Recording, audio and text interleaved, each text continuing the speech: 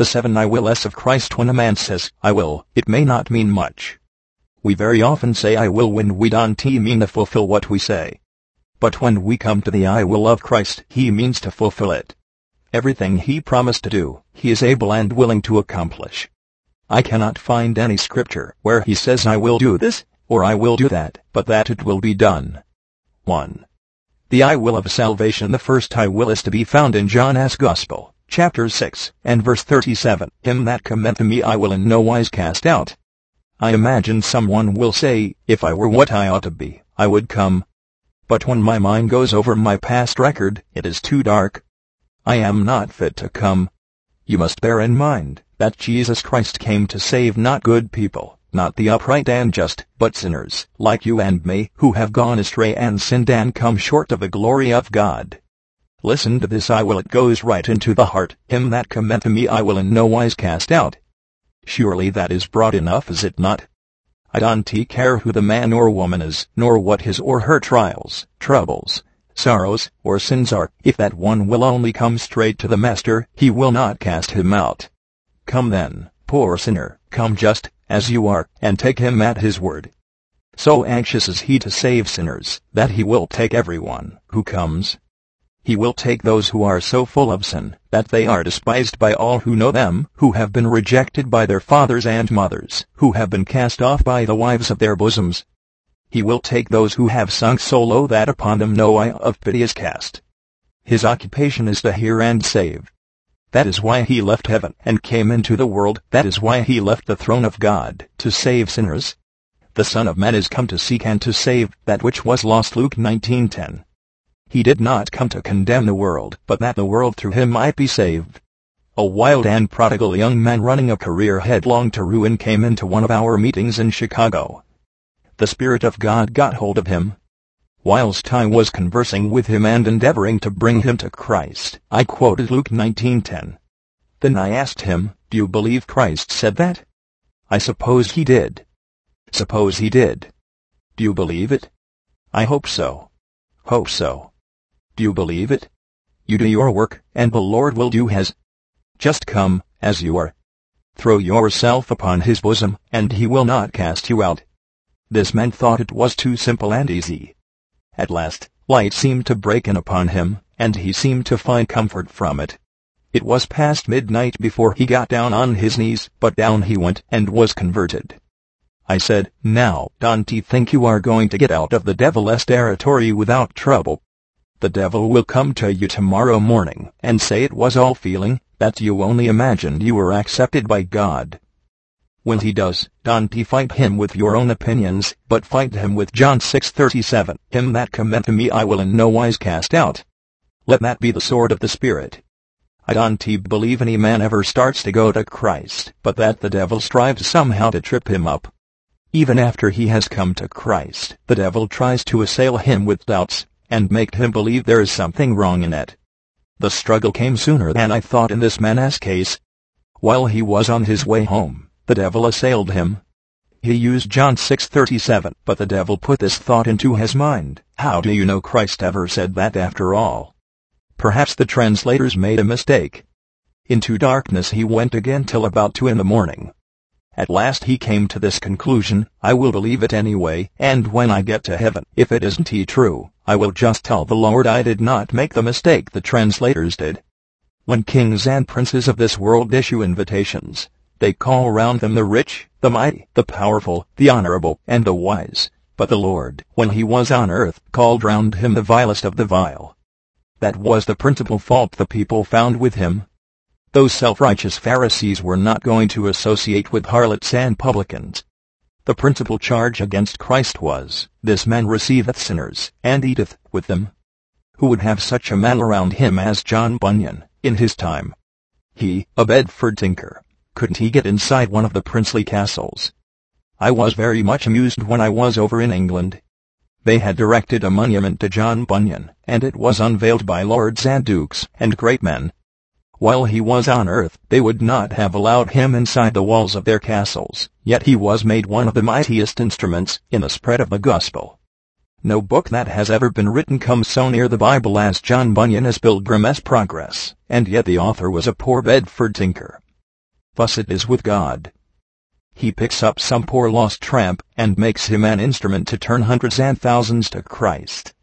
George Whitefield, standing in his tabernacle in London, and with a multitude gathered about him, cried out, "The Lord Jesus will save the devil-less castaways."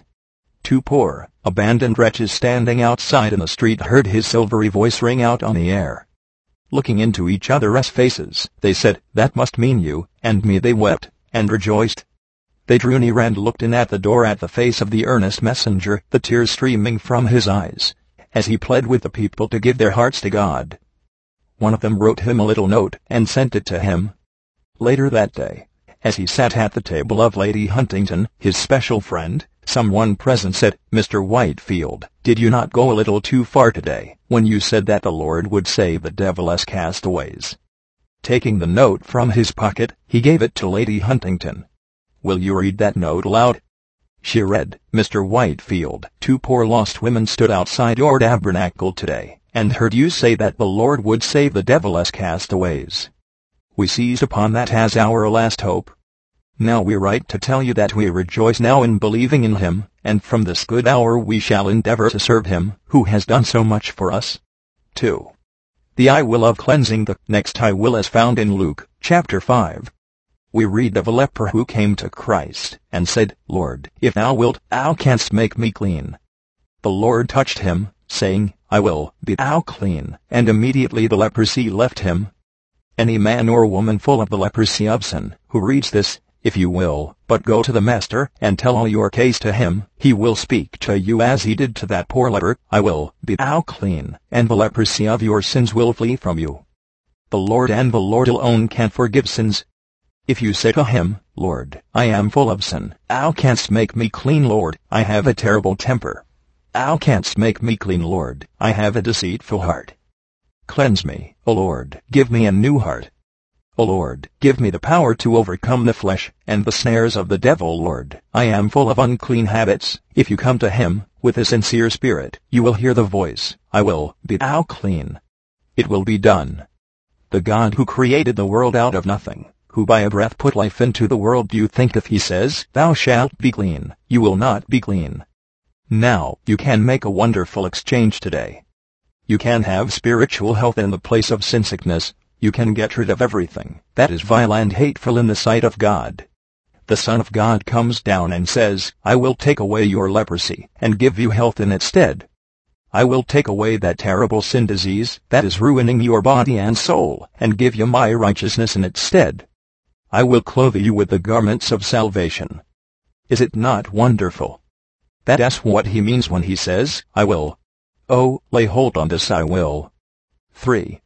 The I will of confession. Now turn to Matthew 10:32, "Whosoever therefore shall confess me before men, him will I confess also before my Father which is in heaven." The I will of confession. That's the next thing that takes place after a man is saved. When we have been washed in the blood of the Lamb, we get our mouths opened. We have to confess Christ here in this dark world and tell his love to others. We are not to be ashamed of the Son of God. A man thinks it a great honor when he has achieved a victory that causes his name to be mentioned in the English Parliament, or in the presence of the Queen and her court. How excited we used to be during the war, when some general did something extraordinary, and someone got up in Congress to confess his exploits. How the papers used to talk about it. In China, the highest ambition of the successful soldier is to have his name written in the palace or temple of Confucius. But just think of having your name mentioned in the kingdom of heaven by the Prince of Glory, by the Son of God, because you confessed him here on earth. Confess him here, he will confess you yonder. If you wish to be brought into the clear light of liberty, you must take your stand on Christ's side. Many Christians go groping about in darkness, and never get into the clear light of the kingdom, because they are ashamed to confess the Son of God. We are living in a day when men want a religion without the cross, the crown, but not the cross. But if we are to be disciples of Jesus Christ, we have to take up our crosses daily, not once a year, or on the Lord's Day, but daily. And if we take up our crosses and follow him, we shall be blessed in the very act. A newly converted man in New York came to pray with me. His burden was that he was afraid to confess Christ. It seemed that down at the bottom of his trunk he had a Bible. He wanted to get it out and read it to the companion with whom he lived, but he was ashamed to do it. After he had carried the burden for a whole week, and after a terrible struggle, he made up his mind, I will take my Bible out tonight and read it. He did. Soon he heard the footsteps of his roommate coming upstairs. His first impulse was to put the Bible away, but then he decided he would face his companion with it in hand. His roommate came and seeing John at his Bible, he said, Are you interested in these things? Yes, John replied. How long has this been? Asked his companion. Exactly a week, he answered. For a whole week I have tried to get out my Bible to read to you, but I have not done so till now. Well, said his friend, it is a strange thing. I was converted on the same night, and I too was ashamed to take my Bible out. You are ashamed to show your Bible and say, I have lived a godless life for all these years, but I will commence now to live a life of righteousness. You are ashamed to open your Bible and read that blessed psalm, The Lord is my shepherd, I shall not want. You are ashamed to be seen on your knees. No man can be a disciple of Jesus Christ without bearing his cross. A great many want to know how it is Christ has so few disciples whilst Muhammad has so many. The reason is, Muhammad gives no cross to bear. There are so few who will come out to take their stand. I was struck during the Civil War with the fact that there were so many who could go to the cannon's mouth without trembling but who had no courage to take up their Bibles to read them at night. They were ashamed of the gospel of Jesus Christ, which is the power of God unto salvation. Whosoever therefore shall confess me before men, him will I confess also before my Father which is in heaven. But whosoever shall deny me before men, him will I also deny before my Father which is in heaven. Matt 10:32-33. 4. The I will of service. The next is the I will of service.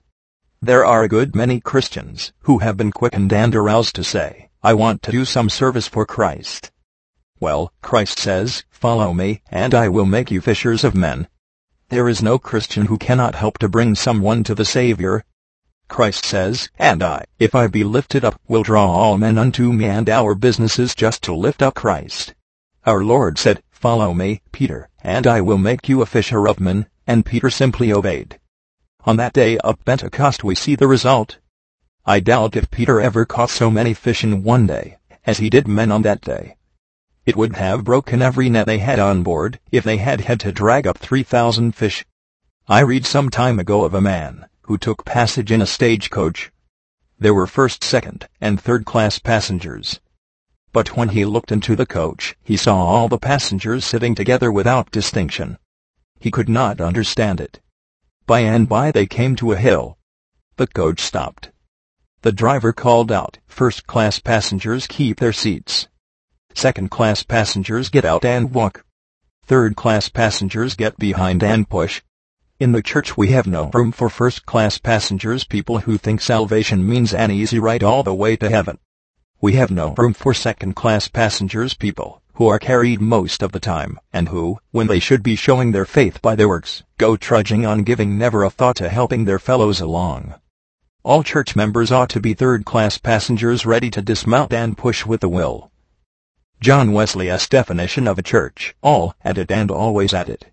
Every Christian is to be a worker. He need not be a preacher or an evangelist to be useful. He may be useful in business. See what power an employer has with his employees. Often a man can be as useful in a business sphere as in another. There is one reason, and a great reason, why so many do not succeed at Christian service.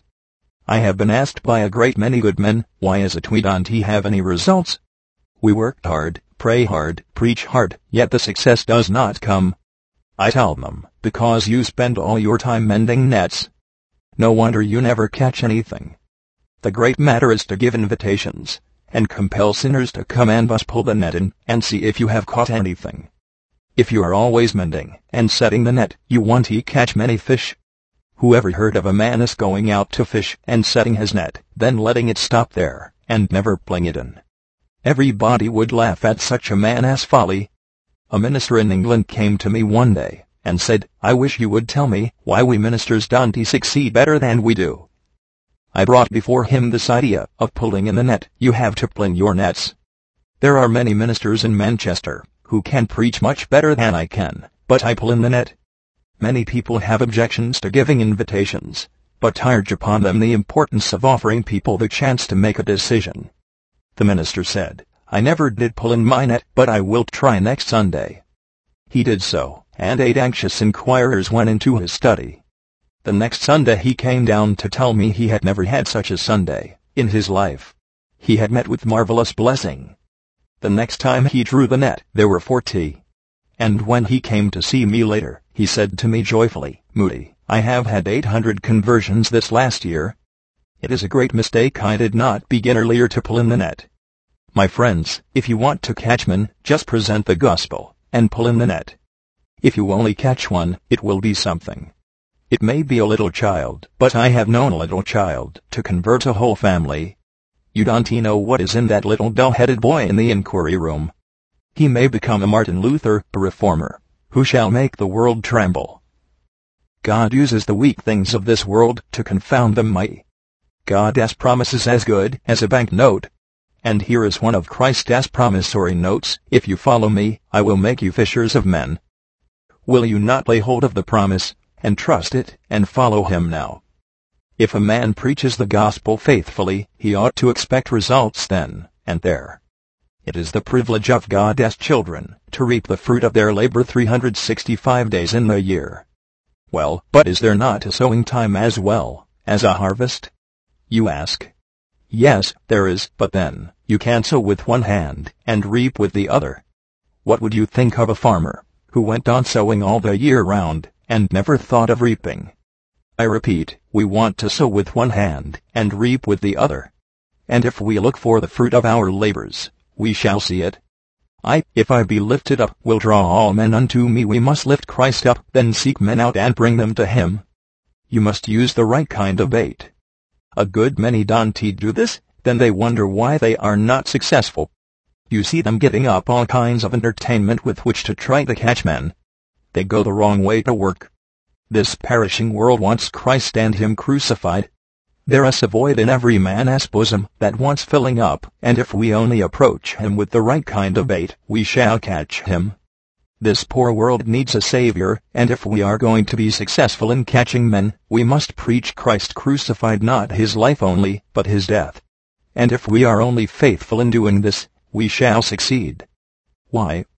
Because there is his promise, "If you follow me, I will make you fishers of men." That promise holds just as good to you and me as it did to his disciples, and is as true now as it was in their time. 5. The I will of comfort. The next I will is in John 14:18. I will not leave you comfortless. It is a sweet thought that Christ has not left us alone in this dark wilderness here below. Although he has gone up on high and taken his seat by the Father's throne, he has not left us comfortless. In other words, he said, "I will not leave you orphans." He did not leave Joseph. When they cast him into prison, God was with him. When Daniel was cast into the den of lions, they had to put the Almighty in with him. They were so bound together that they could not be separated. If we have Christ with us, we can do all things. Let us not be thinking how weak we are. Let us lift up our eyes to him, and think of him as our elder brother, who has all power given to him in heaven and on earth. He says, "Lo, I am with you always, even unto the end of the world." Some of our children and friends leave us, and it is a very sad hour. But the believer and Christ shall never be separated. He is with us here, and we shall be with him in person by and by. We shall see him in his beauty. But not only is he with us, but he has sent us the Holy Ghost. Let us honor the Holy Spirit by acknowledging that he is here in our midst. He has power to give sight to the blind, liberty to the captive, and to open the ears of the deaf that they may hear the glorious words of the gospel. 6. The I will of resurrection. Then there is another I will in John 6:40. It occurs 4 times in the chapter, "I will raise him up at the last day." I rejoice to think that I have a Savior who has power over death. My blessed Master holds the keys of death and hell. I pity the poor unbeliever and infidel who has no hope in the resurrection. But every child of God can open that chapter and read the promise, and his heart leaps within him for joy. The tradesman generally puts the best specimens of his wares in the window to show us the quality of his stock. When Christ was down here, he gave us a specimen of what he could do. He raised 3 from the dead, that we might know what power he had. 1. Jairus' daughter, 2. The widow's son, and 3. Lazarus of Bethany. He raised all 3, so every doubt might be swept away from our hearts. How dark and gloomy this world would be if we had no hope in the resurrection. But when we Christians lay our little children down in the grave, it is not without hope. We have seen them in the terrible struggle with death, but there has been one star, to illumine the darkness and gloom, the thought, that though the happy circle has been broken on earth, it shall be completed again in yon world of heavenly light. You who have lost a loved one, rejoice, as you read this. I will. Those who have died in Christ shall come forth again by and by. The darkness shall flee away, and the morning light of the resurrection shall dawn upon us. It is only a little while, and the voice of him, who has said it shall come, shall be heard in the grave. I will raise him up at the last day. Precious promise. Precious. I will. I had an unsaved brother for whom I was very anxious. For 14 long years I tried to lead that brother to the Lamb of God, which taketh away the sin of the world. He was the Benjamin of the family, born a few weeks after my father's death. When he was 17, he had a long run of typhoid fever, and he never fully recovered from it. I did everything I could to bring him to Christ. He was a young man of considerable promise. I know no one who could sit down and discuss against the divinity of Christ like that man. I was not any match for him in argument. But day by day I preached to him as best I knew how. I think I never loved a man on earth as I loved that brother. I never knew what it was to love a father, because he died before I remember. Because he was sickly, that drew my love and sympathy toward him, and oh, how my heart yearned for his salvation. After preaching one night, I said, now, if any of this audience would like to take up his cross and follow Christ, I would like him to rise. I cannot tell you what a thrill of joy filled my soul when that brother of mine arose. It seemed the happiest night of my life. I was full of joy and thankfulness. Afterwards my brother and I worked together for a time. We talked of the gospel. And in the summer we sat upon the hillside and talked of the old home. After a year had passed, I went to Chicago. He was to go with me. He bid me goodbye, and I said, Samuel, I will see you in a few days, so I will only say goodbye till then. A few days after, a telegram came, saying, Samuel is dead. I traveled 1,000 miles to bury him. I got more comfort out of that promise. I will raise him up at the last day, and anything else in the Bible. How it cheered me. How it lighted up my path. As I went into the room and looked upon the lovely face of that brother, how that passage ran through my soul, thy brother shall rise again. Thank God for that promise. It is worth more than the world to me. When we laid him in the grave, it seemed as if I could hear the voice of Jesus Christ saying, thy brother shall rise again.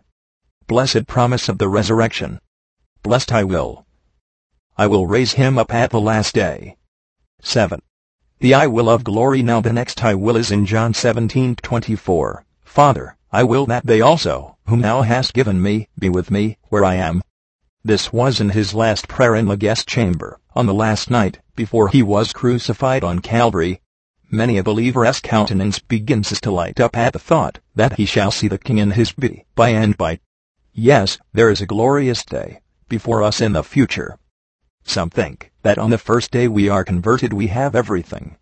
To be sure, we get salvation for the past and peace for the present, but there is the glory for the future in store. That's what kept Paul rejoicing. He said, these light afflictions, these few stripes, these few brickbats and stones that they throw at me, why, the glory that is beyond excels them so much that I count them as nothing, nothing at all, so that I may win Christ. And so, when things go against us, cheer up. Remember that the night will soon pass away, and the morning will dawn upon us. Death never comes there. It is banished from that heavenly land. Sickness, pain, and sorrow come not there to mar that grand and glorious home, where we shall be by and by with the Master. God's family will be all together there. Glorious future, my friends. Yes, glorious day. And it may be a great deal nearer than many of us think. During these few days we are here, let us stand steadfast and firm, and by we shall be in the unbroken circle, in yon world of light, and have a King in our midst. Repentance. You will find my text tonight in the 17th chapter of Acts, part of the 30th verse, and now commandeth all men everywhere to repent. I have heard a number of complaints about the preaching here in the tabernacle, that repentance has not been touched upon. The fact is that I have never had very great success in preaching upon repentance. When I have preached it, people haven't repented. I've had far more success when I've preached Christ's goodness. But tonight I will preach about repentance, so you will have no more cause of complaint. I believe in repentance just as much as I believe in the Word of God. When John the Baptist came to preach to that Jewish nation, his one cry was, "Repent, repent." But when Christ came, he changed it to, "The blood of the Lamb taketh away the sin of the world." I would rather cry, "The blood of the Lamb taketh away the sin of the world," than talk about repentance. And when Christ came, we find him saying, "Repent ye," but he soon pointed them to something higher. He told them about the goodness of God. It is the goodness of God that produces repentance. When upon the day of Pentecost they asked what to do to be saved, we find him telling men, "Repent, every one of you." When Christ sent his disciples out to preach, we find the message he gave them to deliver was, "Repent ye, for the kingdom of heaven is at hand." It is clearly preached throughout the Scriptures. There is a good deal of trouble among people about what repentance really is. If you ask people what it is, they will tell you it is feeling sorry. If you ask a man if he repents, he will tell you, "Oh, yes, I generally feel sorry for my sins." That is not repentance. It is something more than feeling sorry. Repentance is turning right about and forsaking sin. I wanted to speak on Sunday about that verse in Isaiah, which says, "Let the guilty forsake his way, and the unrighteous man his thoughts." That is what it is. If a man don't turn from his sin, he won't be accepted of God, and if righteousness don't produce a turning about, a turning from bad to good, it isn't true righteousness. Unconverted people have got an idea that God is their enemy. Now, let me impress this, and I told you the same thing the other night. God hates sin with a perfect hatred. He will punish sin wherever he finds it, yet he, at the same time, loves the sinner, and wants him to repent and turn to him. If men will only turn, they will find mercy, and find it just the moment they turn to him. You will find men sorry for their misdeeds. Cain, no doubt, was sorry, but that was not true repentance. There is no cry recorded in the Scriptures as coming from him, oh my God, forgive me." There was no repentance in his only feeling sorry. Look at Judas. There is no sign that he'd earned to God, no sign that he came to Christ asking forgiveness. Yet, probably, he felt sorry. He was, very likely, filled with remorse and despair, but he didn't repent. Repentance is turning to him who loved us and gave himself for us. Look at King Saul, and see the difference between him and King David. David fell as low as Saul and a good deal lower. He fell from a higher pinnacle, but what was the difference between the two? David turned back to God and confessed his sin, and got forgiven. But look at King Saul. There was no repentance there, and God couldn't save him till he repented. You will find, all through the Scriptures, where men have repented, God has forgiven them. Look at that publican when he went up to pray. He felt his sin so great that he couldn't look up to heaven. All he could do was to smite his heart and cry, "God, forgive me, a sinner." There was turning to God, repentance, and that man went down to his home forgiven. Look at that prodigal. His father couldn't forgive him while he was still in a foreign land, and squandering his money in riotous living, but the moment he came home repentant, how soon that father forgave him, how quick he came to meet him with the word of forgiveness. It wouldn't have done any good to forgive the boy while he was in that foreign country unrepentant. He would have despised all favors and blessings from his father. That is the position the sinner stands toward God. He cannot be forgiven and get his blessing until he comes to God repenting of all his sins and asking the blessing. Now, we read in Scripture that God deals with us as a father deals with a son. Fathers and mothers, you who have children, let me ask by way of illustration. Suppose you go home, and you find that while you have been here your boy has gone to your private drawer and stolen $5 of your money. You go to him and say, "John, did you take that money?"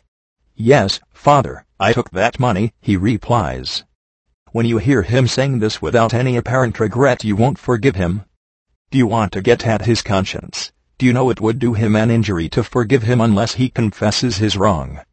Suppose he won't do it. Yes, he says, I stole your money, but I don't think I've done wrong.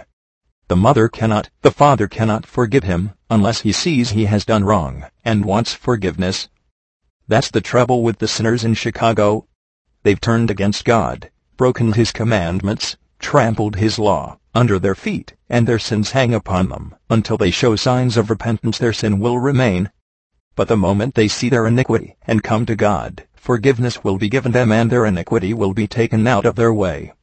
Said a person to me the other day, "It is my sin that stands between me and Christ." "It isn't," I replied, "it's your own will. That's what stands between the sinner and forgiveness. Christ will take all your iniquities away if you will." Men are so proud that they won't acknowledge and confess before God. Don't you see on the face of it, if your boy won't repent you cannot forgive him, and how is God going to forgive a sinner if he don't repent? If he was allowing an unrepentant sinner into his kingdom, there would be war in heaven in 24 hours. You cannot live in a house with a boy who steals everything he can lay his hands on. You would have to banish him from your house. Look at King David with his son Absalom. After he had been sent away, he gets his friends to intercede for him to get him back to Jerusalem. They succeeded in getting him back to the city, but someone told the king that he hadn't repented, and his father would not see him. After he had been in Jerusalem some time, trying his best to get into favor and position again without repentance, he sent a friend, Joab, to the king, and told him to say to his father, "Examine me, and if you find no iniquity in me, take me." And he was forgiven. But the most foolish thinking David ever did was to forgive that young prince. What was the result? He drove him from the throne. That's what the sinner would do if he got into heaven unrepentant. He would just drive God from the throne, tear the crown from him. No unrepentant sinner can get into the kingdom of heaven. Alas, some people say, "I believe in the mercy of God. I don't believe God will allow one to perish. I believe everyone will get to heaven." Look at those antediluvians. Do you think he swept all those sinners, all those men and women who were too wicked to live on earth? Do you believe he swept them all into heaven and left the only righteous man to wade through the flood? Do you think he would do this? And yet many men believe all will go into heaven. The day will come when you will wake up and know that you have been deceived by the devil. No unrepentant sinner will ever get into heaven. Unless they forsake their sin, they cannot enter there. The law of God is very plain on this point, except a man repent. That's the language of Scripture. And when this is so plainly set down, why is it that men fold their arms and say, "God will take me into heaven anyway"? Suppose a governor elected today comes into office in a few months, and he finds a great number of criminals in prison, and he goes and says, "I feel for those prisoners. They cannot stay in jail any longer." Suppose some murders have been committed, and he says, "I am tender-hearted, I can't punish those men." And he opens the prison door and lets them all out. How long would that governor be in his position? These very men who are depending on the mercy of God would be the first to raise their voice against that governor. These men would say, "These murders must be punished or society will be imperiled. Life will not be safe," and yet they believe in the mercy of God, whether they repent or not. My dear friends, don't go on under that delusion. It is a snare of the devil. I tell you the word of God is true, and it tells us except a man repent there is not one ray of hope held out. May the Spirit of God open your eyes tonight and show you the truth. Let it go into your hearts. Let the wicked forsake his way, and the unrighteous his thoughts. Now, my friends, repentance is not fear. A great many people say, "I don't preach up the terrors of religion. I don't want to scare men into the kingdom of God. I don't believe in preaching that way. If I did get some in that way, they would soon get out. If I wanted to scare men into heaven, I would just hold the terror of hell over their heads and say, 'Go right in,' but that's not the way to win men. They don't have any slaves in heaven. They are all sons, and they must accept salvation voluntarily. Terror never brought a man in yet. Look at a vessel tossed upon the billows, and sailors think it is going to the bottom and death is upon them. They fall down on their knees, and you would think they were all converted. They ain't converted, they're only scared. There's no repentance there, and as soon as the storm is over and they get on shore, they are the same as ever. All their terror has left them, they've forgotten it, and they fall into their old habits. How many men have, while lying on a sick bed, and they thought they saw the terrors of death gathering around them, made resolutions to live a new life, if they only get well again, but the moment they get better they forget all about their resolutions. It was only scare with them. That's not what we want to feel. Fear is one thing, and repentance is another. True repentance is the Holy Ghost showing sinners their sin. That's what we want. May the Holy Ghost reveal to each one here tonight out of Christ their lost condition, unless they repent. If God threw Adam out of Eden on account of one sin, how can you expect to get into the heavenly paradise with 10,000? I can imagine someone saying, I haven't got anything to repent of. If you are one of those Pharisees, I can tell you that this sermon will not reach your heart. I would like to find one man who could come up here and say, I have no sin. If I was one of those who thought I had no sin to repent of, I'd never go to church. I would certainly not come up to the tabernacle. But could you find a man walking the streets of Chicago who could say this honestly? I don't believe there's a day passed over my head during the last 20 years, but when night came I found I had some sin to repent of. It is impossible for a man to live without sinning. There are so many things to draw away the heart and affections of men from God. I feel as if I ought to be repenting all the time. Is there a man here who can say honestly, I have not got a sin that I need ask forgiveness for, I haven't one thing to repent of? Some men seem to think that God has got 10 different laws for each of those 10 commandments, but if you have been guilty of breaking one you are guilty of breaking all. If a man steals $5 and another steals $5, the one is as guilty of theft as the other. A man who has broken one commandment of God is as guilty as he who has broken 10. If a man don't feel this, and come to him repentant, and turn his face from sin toward God, there is not a ray of hope. Nowhere can you find one ray from Genesis to Revelation. Don't go out of this tabernacle saying, I have nothing to repent. I heard of a man who said he had been converted. A friend asked him if he had repented. No, said he, I never trouble my head about it. My friends, when a man becomes converted the work has to be a little deeper than that. He has to become repentant, and try to atone for what he has done. If he is at war with anyone he has to go and be reconciled to his enemy. If he doesn't his conversion is the work of Satan. When a man turns to God he is made a new creature, a new man. His impulses all the time are guided by love. He loves his enemies and tries to repair all wrong he has done. This is a true sign of conversion. If this sign is not apparent his conversion has never got from his head to his heart. We must be born of the Spirit, hearts must be regenerated, born again.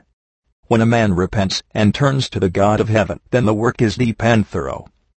I hope that everyone here tonight will see the necessity of true repentance when they come to God for a blessing, and may the Spirit move you to ask it tonight.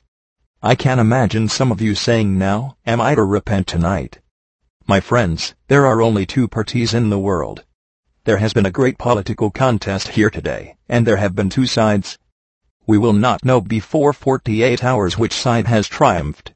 There is great interest now to know which side has been the stronger.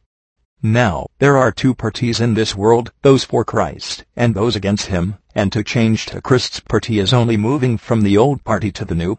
Do you know that the old party is bad and the new one is good, and yet you don't change?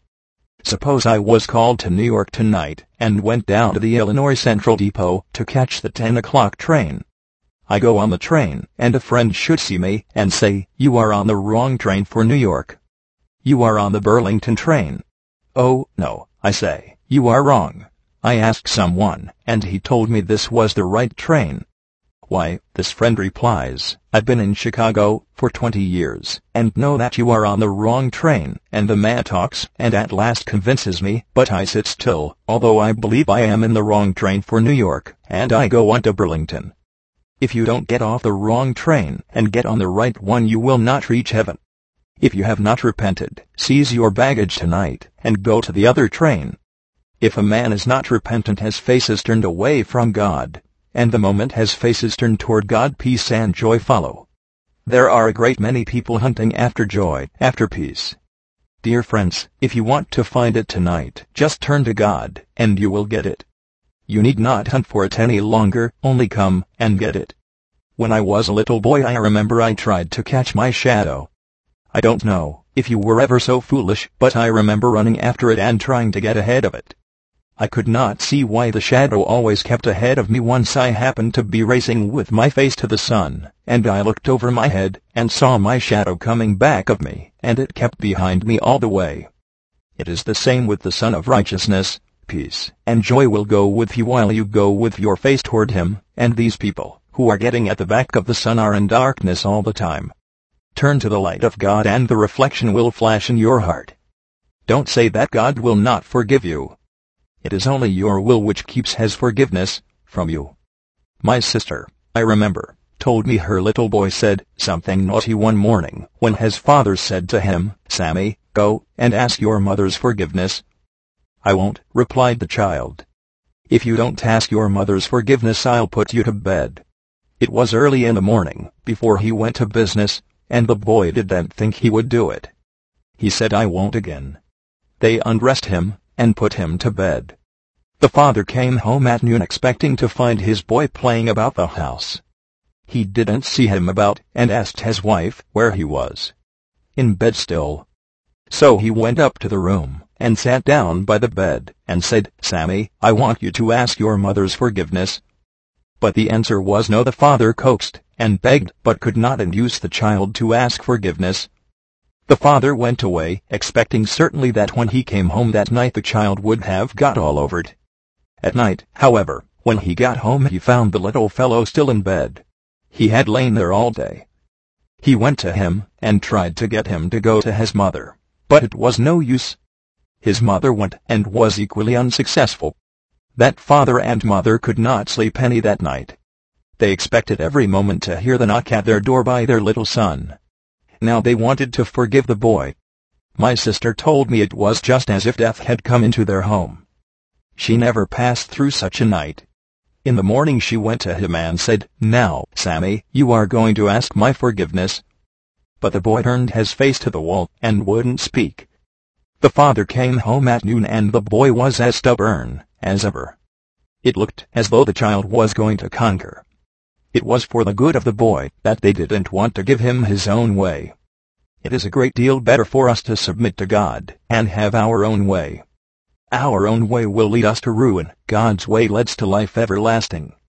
The father went off to his office, and that afternoon my sister went into her son about 4 o'clock and began to reason with him, and, after talking for some time, she said, "Now, Sammy, say mother."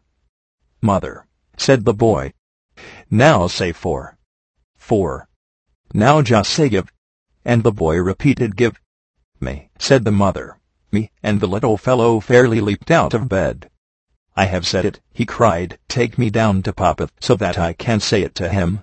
"Oh, sinner, go to him and ask his forgiveness." This is repentance. It is coming in with a broken heart and asking the King of Heaven to forgive you. Don't say you can't. It is a lie. It is your stubborn will. It is your stubborn heart.